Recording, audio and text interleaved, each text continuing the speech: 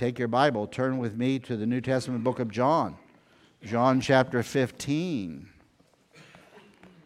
John chapter 15. Now the title today is, It's to Your Advantage That I Go Away, and we began with that last week because we want you to put both of these sermons together. Don't think of one without the other.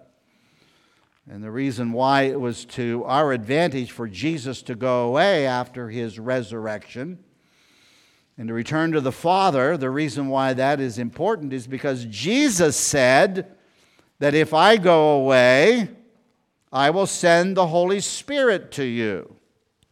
And the Holy Spirit is going to do three things. In verse 8 of chapter 16, he is going to convict the world of sin, he's going to convict the world of righteousness, and he's going to convict the world of what? Judgment. Now, it may not look like much of that is happening, but the Holy Spirit is doing those three things as we speak.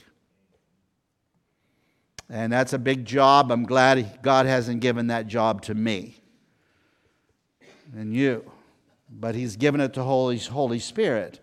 Now, I want to say one other quick thing that we talked about last week, and that is this. You'll remember in John chapter 14 that Jesus said he was going away. The disciples were pretty upset by that.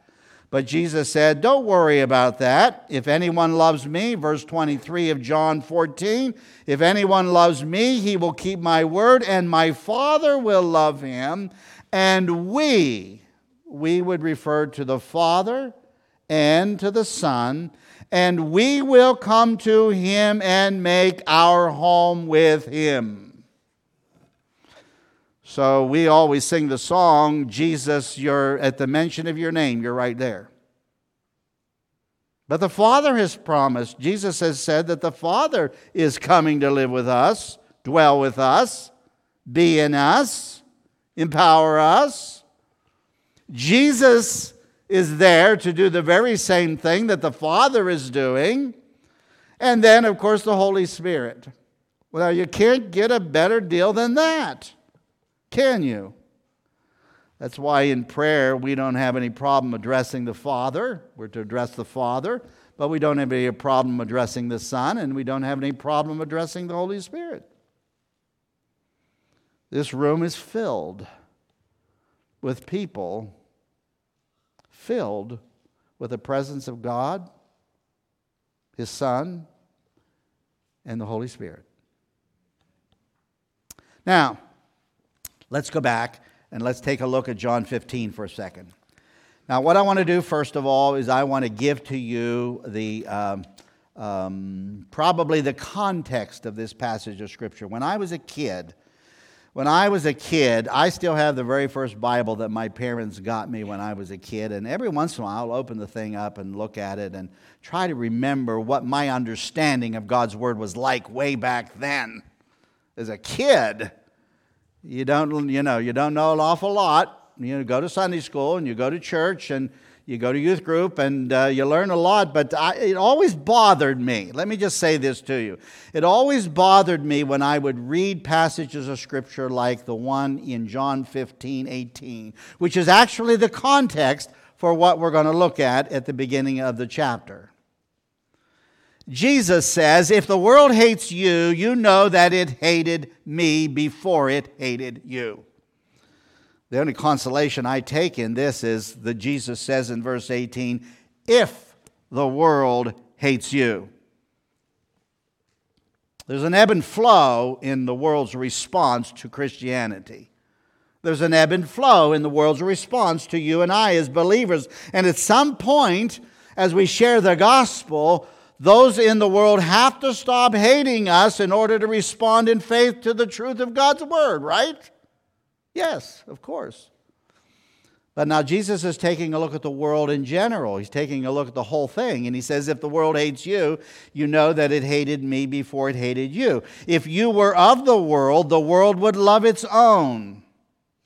Yet because you are not of the world, but I chose you out of the world, therefore the world hates you. Now, I could give you additional information because all of this discussion goes all the way to verse 25. But let me just bring a couple of thoughts to your mind. This is the context of the passage of Scripture.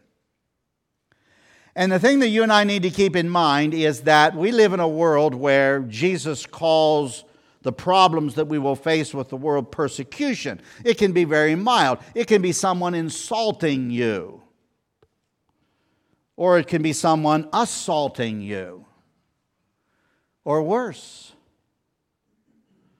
But we see a variety of ways in which the world, and in our culture and in the world in which we live, the insults come on a pretty regular basis, don't they? The insults come. And they not only, your consolation and my consolation is that if Jesus was insulted, don't be surprised if you're going to be insulted too. There's plenty of insults going around. Now, why is that the reason? Why is that the reason? Well, because if you were of the world would love its own. The world loves its own. But because you're not of the world, because you've taken a position where you and I live in the world, we must do our daily business in the world. We must rub shoulders with people in the world. But in one sense, we're not of the world because we don't believe what the world believes. We're not on the road to hell like the world is on the road to hell. We're on the road to heaven. See, there's a difference there, you see. And I just want to remind you of a book that, when you get to it in our daily Bible reading, 1 Peter is going to be a wonderful book because maybe if you've studied well John, you'll say, boy, 1 Peter is a book that looks awful lot like 1 John. But I just want to remind you of a couple of things in 1 Peter chapter 2. You don't have to refer to these verses, but let me just relate this all so we can see a relationship between this and what Jesus said. In 1 Peter chapter 2, verse 12, Peter is talking about the stresses of believers under living in a world that is counter to what Christianity believes. And so he says in verse 11, he says, "Beloved, I beg you, as sojourners and pilgrims, abstain from fleshly lusts which war against the soul, having your conduct honorable among the Gentiles, that when they," what? Everybody together, "speak against you as evildoers, they may by your good works which they observe glorify God in the day of visitation." All right. Now move over to the 3rd chapter, verse 16. I'm staying on the same subject. I'm staying on there are other things that he brings to bear in this passage of Scripture that we have to endure. But notice what he says in verse 16 of chapter 3. "Having a good conscience that when they defame you as evildoers." Now, how do you like it? How do you feel when you're being defamed as an evildoer when you're not?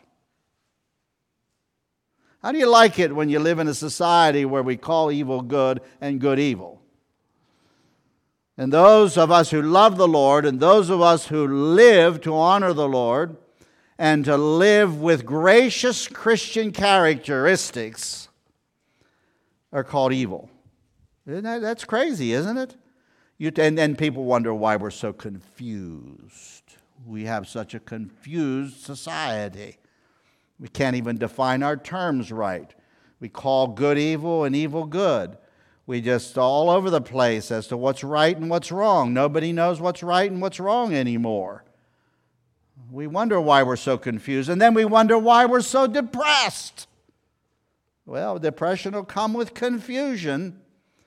Boy, I'll tell you what, but the God's Word can straighten all of that out. God's Word can straighten all of that out. And so just keep in mind that those are the things that we have to deal with. Now, go back to John chapter 15 for a second, and I just want to put this in perspective. So as I'm reading through the book of John, and I get to John chapter 15, verse 1, it says, "I am the true vine, and my Father is the vine dresser. Every branch in me that does not bear fruit, he takes away, and every branch that bears fruit, he prunes, that it may bear more fruit." So I look at this passage of Scripture and it says, well, this is horticulture. This is farming. This reminds me of what life was like when I was a kid. I didn't grow up on a farm. We had a farm right next door, and we'd go over. We were just talking about that with Dawn. We were just talking about with Dawn just yesterday. How we'd have to go over we'd have to walk down through the pasture, and we'd have to dodge the cow pies, and get to the barn and get our milk and then come back up. But I don't think anybody sitting here today is not familiar with farming. I think we all are familiar with farming. And so you can understand what Jesus is saying when he says, I am the true vine. My Father is the vine dresser. He owns the vineyard. He is the one who takes care of the vineyard. And then there are branches on the vines, and you know who the branches are, right? Without going any further, Jesus made it pretty clear that the branches are you and I. Now, Jesus spoke this back to the disciples the night of his crucifixion, but I want you to keep in mind that Jesus' words are timeless, so substitute your name for one of the apostles here. And when Jesus says you, put your name there because he's referring to you. So what does he say here in this passage of Scripture? I am the true vine, and my Father is the vine dresser. Every branch in me that does not bear fruit, he takes away. You and I ought to look at this passage of Scripture and say, wow, here's a passage of Scripture that talks about fruit bearing. Now, I don't know about you, but I was growing up, it was a frustration for me anytime Dad had some fruit trees and they weren't bearing any fruit. Or they were dying. It was a problem for me when I was growing up when maybe we weren't getting the stuff out of our garden that we thought we should get, that the garden wasn't that fruitful. Now, come on, you all know that, don't you? You all understand that. Say amen if you understand where I am with all of this. Fruitfulness. We really prize fruitfulness. We don't like unfruitfulness or barrenness. We don't like that. And so I'm assuming that you're excited. I'm assuming you're reading John 15 and you're saying, oh, you're on the edge of your seat now and you're saying, wow, here's what Jesus says about bearing fruit. Because the application is pretty clear. God wants you to bear fruit. Now, I only got 15 minutes here, so I'm not going to go into any theological dissertation as to what fruit means, but think about it this way. If you would do an analysis of Scripture on fruit bearing, you'd come up with two different classifications of fruit. You'd have fruit based on who we are, and you'd have fruit based on what we do. And I can bear fruit. Is it fruit when we come on Sunday morning and you see everybody sitting in church? Is that fruit? Yes, that's fruit, of course. It's a cluster of grapes, and it's a full cluster of grapes. If you come on Sunday morning and there's nobody here, then that would be considered unfruitfulness. That's an example of what we do. When we're compassionate and when we're loving and kind, and it results in our giving and in our actions and in the energy that we put forth, that's fruit. But there's a second area, and everything that we do should come from the first area of fruit. Jesus said through the Apostle Paul in Galatians chapters 4, 5, and 6, building up to his discussion of the fact that God wants to develop in us the fruit of the Spirit. So being a Christian and people looking at us and saying, man, that person is full of love. That first person is full of goodness. That person is full of kindness. That person is full of self-control. I was at the store the other day, and I was talking to the clerk, tall kid, and I didn't know if he was still in school or out of school, but I was talking to him, and I had mentioned something to him that is, and he said, "Oh, I don't do that. That's not me." And I thought, wow, I better talk to him a little bit more and see if I can gather some more. So the more I talked to him, I found out, no, I don't do that, and I don't do this, and I don't do that. And I looked at him and I said to him initially, hoping that we could get into more discussion down the road, I said, it feels good to have some self-control, doesn't it? He said, yeah. It's good to have some self-control, which is one of the fruits of the Spirit, you see. God wants us to bear the fruit of self-control. He wants us to bear the fruit of love, goodness, kindness, gentleness, And you can mention dozens and dozens of Christian graces there, beginning with the fruit of the Spirit. Now, keep that in mind. That's what God wants us to do. That's His intention for us. And so He uses the illustration of a vine. And think about it this way. The disciples are at a meal with Jesus. They're eating the Passover meal. Now, John begins the book of John by saying, there's Jesus. He is the Lamb of God. And so the disciples are sitting there, and guess what? The meat of preference, of course, during the Passover was lamb. And they have to be wondering the relationship between lamb and Lamb of God in person. Then Jesus takes the bread, and Jesus says, this is the bread of life. This is my body.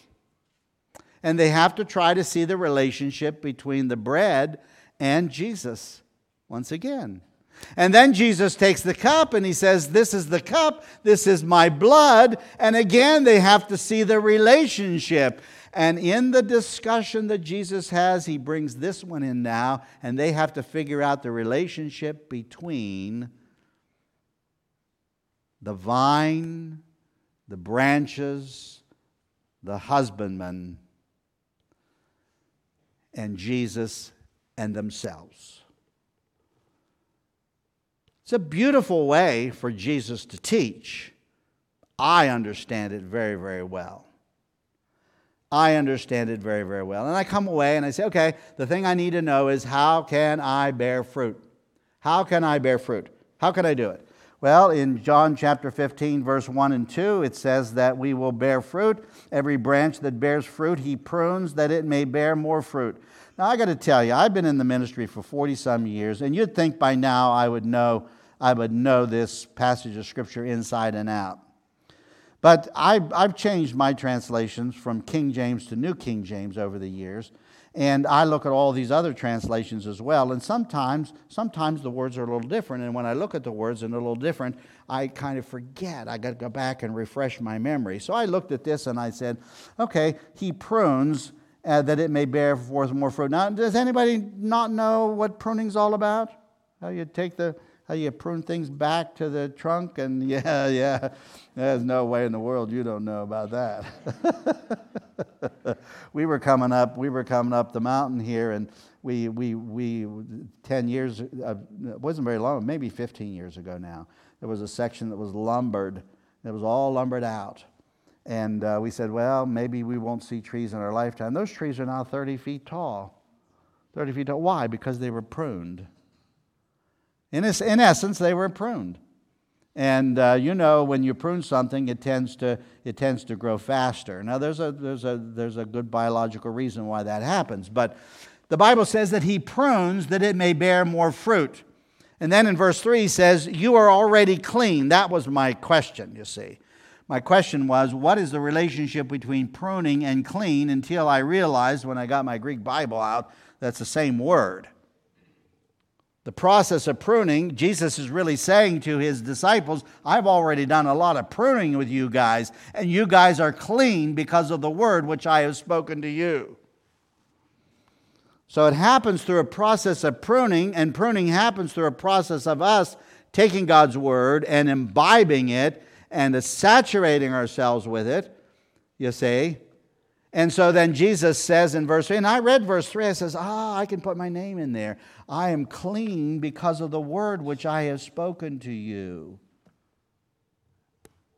You remember Peter had a big argument with the Lord. Jesus wanted to wash his feet. 13th chapter. This is during this meal. Jesus wanted to wash Peter's feet, and Peter says, no, Lord, you can't bow down and wash my feet. I should be washing yours, but you can't wash my feet. And Jesus says, if I don't wash your... Jesus turned it into a spiritual lesson. Right then and there. He wasn't talking about the physical dirt that was on his feet. He turned it into a spiritual lesson, and he said, Peter, if I don't wash your feet, then you have nothing in me. And then Peter changed his mind. He said, well, Lord, I tell you what, then wash me from head to foot. Here I am. Give me a bath. And Jesus said, I don't need to. You're already clean. I don't need to. You're already clean. I just need to wash your feet. And that has for years put it in good perspective for me that God has cleaned us through a pruning process in this particular case. And in that process, I have to worry about getting my feet dirty from time to time and going to the Lord and saying, oh, Lord, I need my feet washed. Say, yeah, he said, Peter, you're already clean. There's only one guy here that isn't. Who was that? Judas.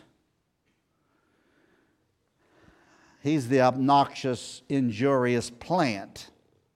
Now, so I can get this finished. Go with me back to Matthew chapter 13. I'll show you how I arrived at this mixing of two parables or two metaphors, if you may. Go back to Matthew chapter 13 for just a second.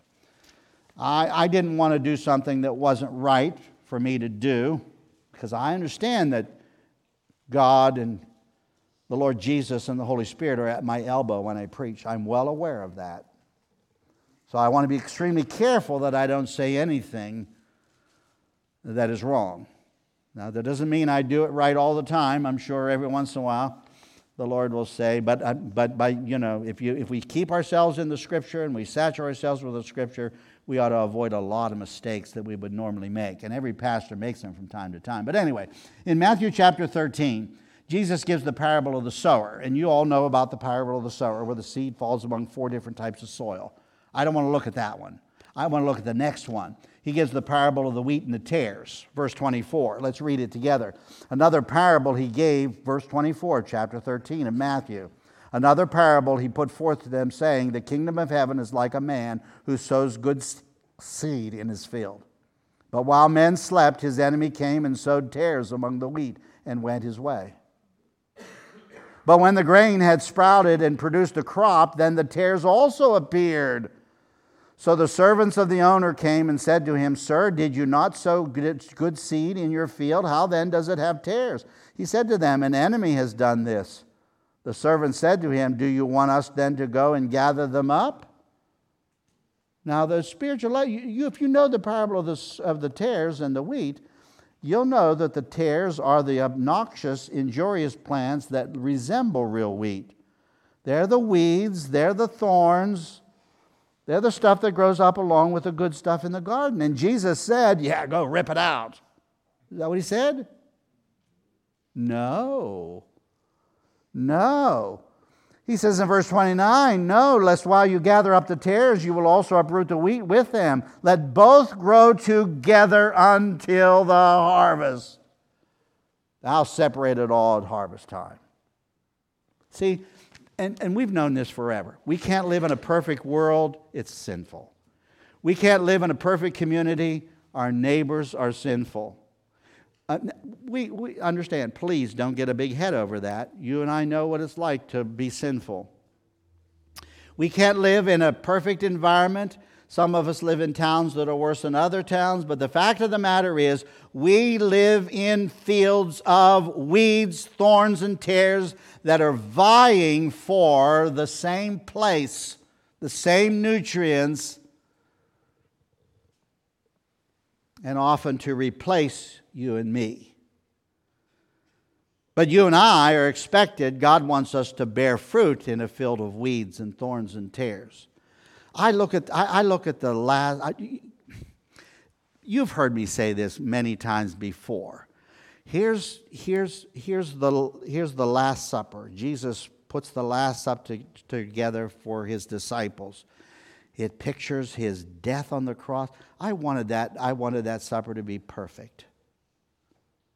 But if you'd have been invited to the Last Supper and you knew what it was all intended to mean, Jesus was going to be there. He was going to give you a good picture of what it was going to be like for him to go to the cross. And that's not the imperfect part of the Last Supper. The imperfect part of the Last Supper is Judas has to ruin it. He ruined it from a physical human perspective. He ruined it. Disciples are wondering what's happening. Jesus tells Judas, well, Go ahead and do what you're going to do. Disciples can't figure it out. That depresses them even more. And then if that weren't bad enough, Peter ruins it too. Right? And if that weren't bad enough, you and I know that in Luke chapter 22, there was an argument generally among all of the disciples. And I say, can't anything be perfect? When I was growing up, our garden had to be perfect. Right? You don't want any weeds in your garden. But it was only perfect because we spent the whole summer getting rid of the weeds. And the fact of the matter is, you and I are going to live in a world, and let me just say this. I only got a couple of minutes left, and I want you to hang on to what I'm saying here. We have a cultural war out there. All that we believe, all that the Bible teaches is being challenged and has been challenged. The church doesn't have the opportunity of bearing fruit in a field with no weeds and no thorns and no tares and no obnoxious, injurious plants. I keep referring to that because in the state of Pennsylvania, there is a list of obnoxious, injurious plants. Did you know that? You know what's near the top of the list? Poison ivy. Okay. The idea is if you see any of it and you can safely get rid of it, do it. Because in Pennsylvania, any obnoxious plant you're allowed. But anyway, see, the point is we don't have the privilege of living in a society where we don't have to deal with obnoxious, injurious plants, weeds and thorns and tares. So, can we grow when we're in competition with the weeds? Yes or no? How many say yes? All right. Can we thrive even if we're in competition with the weeds? Yes, yes. I see our roots have to go deeper than the roots of the weeds, right? It's like Psalm 1. Our tree roots have to go deeper down to where the water table is so that where leaves can thrive and we can be green all the time. That's what we got to do. Don't walk out here this morning and saying, walk out here this morning, get in your car and drive around and look at the leaves and say, wow, let me spend some time thinking about what the Lord has to do with all of this wonderful, wonderful creation that we have. Do that. Don't go home and say, oh, I think tomorrow's the day. What, tomorrow? I think we'll all be gone by tomorrow. Don't do that. Don't do that. You and I have to bear fruit in a field of weeds and thorns, and we have to thrive. And God is going to do, and the Holy Spirit's going to do what He does. He's going to convict of sin. He's going to convict of righteousness. He's going to convict of judgment. Those who oppose God and His Word will have their day on Judgment Day.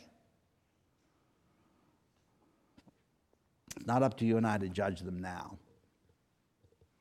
We just have to coexist and pray. Now, I just want to say that we're done, essentially done, but I want to give these 6 things to you really quick. And I'm just going to read them to you. I'm not going to give you any commentary on them. In John chapter 15, the Bible tells us that we're to abide in Christ.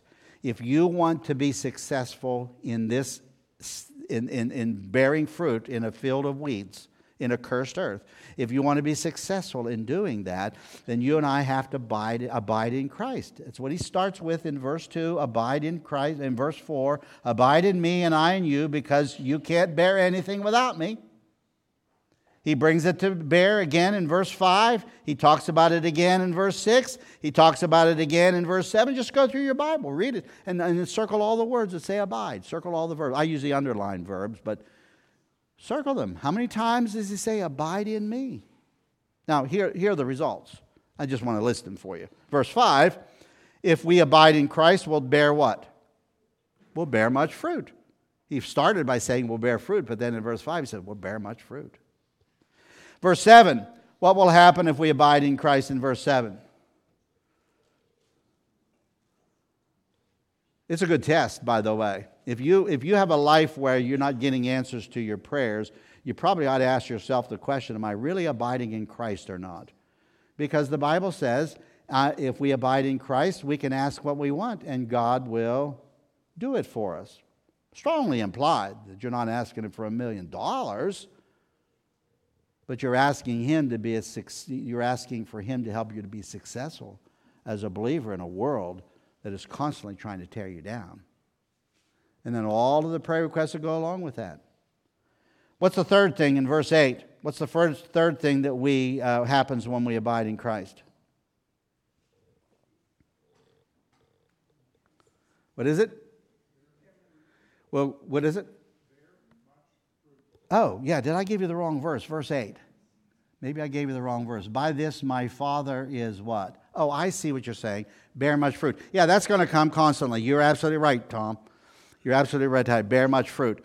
And aside from that is Jesus saying, guess what happens when you bear much fruit? My Father is what?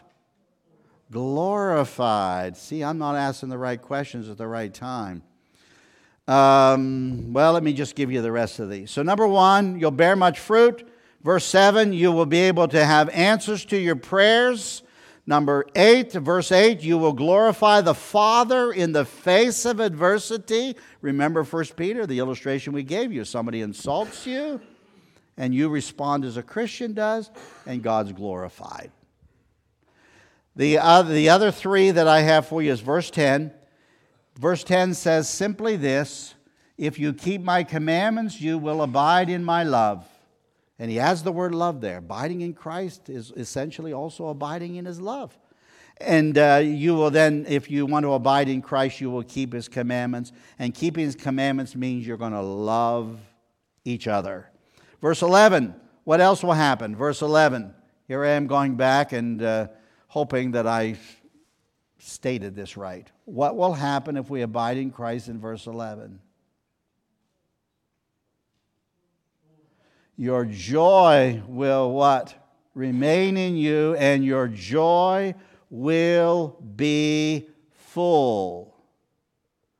And then finally in verse 14, what happens if we abide in Christ? You are what? My friends. You are my friends. Now I want you to think about it that way, and I want to close in that. I want to close with that because the important thing is for you and I to abide in Christ so we get to the place where we understand that Christ is not only our Savior, Christ is not only our brother. Doesn't the Bible say that? Yes. From the human perspective, people will object and say, well, there's nothing human about Christ today. Yes, there is. Christ is just as much human as He was when He was born on this earth. Only no sin. And He's now in a resurrected body, sitting at the right hand of God the Father. And when Jesus comes back again, He's coming back as God-man. So just keep that in mind. But the thing is, a lot of times we look at Jesus and we say, Jesus is God. True, in every respect. So He's superhuman, right? But He is also human. He's your friend. He's your friend. So why don't you try this next week? When you go out there and you want to invite someone to church next Sunday, say to them, I'm going to church to spend some time with my friend. Now you say friends, that would be all of us. Just say friend. I'm going to spend some time with my friend. And they might say, well, which friend is that? And you can say, Jesus. I'm spending time with my friend Jesus. Jesus, what a friend for sinners. Jesus, lover of my soul. Right? All right. I don't think we need to go any further. I have some other application here, but I don't think we need to go any further on that. Let's close in prayer. Gracious Heavenly Father, we thank You for Your word. We ask, Lord, that You would help us to be fruitful. It's by Your power, it's by Your strength that You enable us to bear fruit. Help us to bear fruit in the midst of circumstances that are less than perfect. Help us to bear fruit in adverse conditions. Lord, help us to see that that's the way You have planned it to be. In Jesus, Your most precious name we pray. Amen.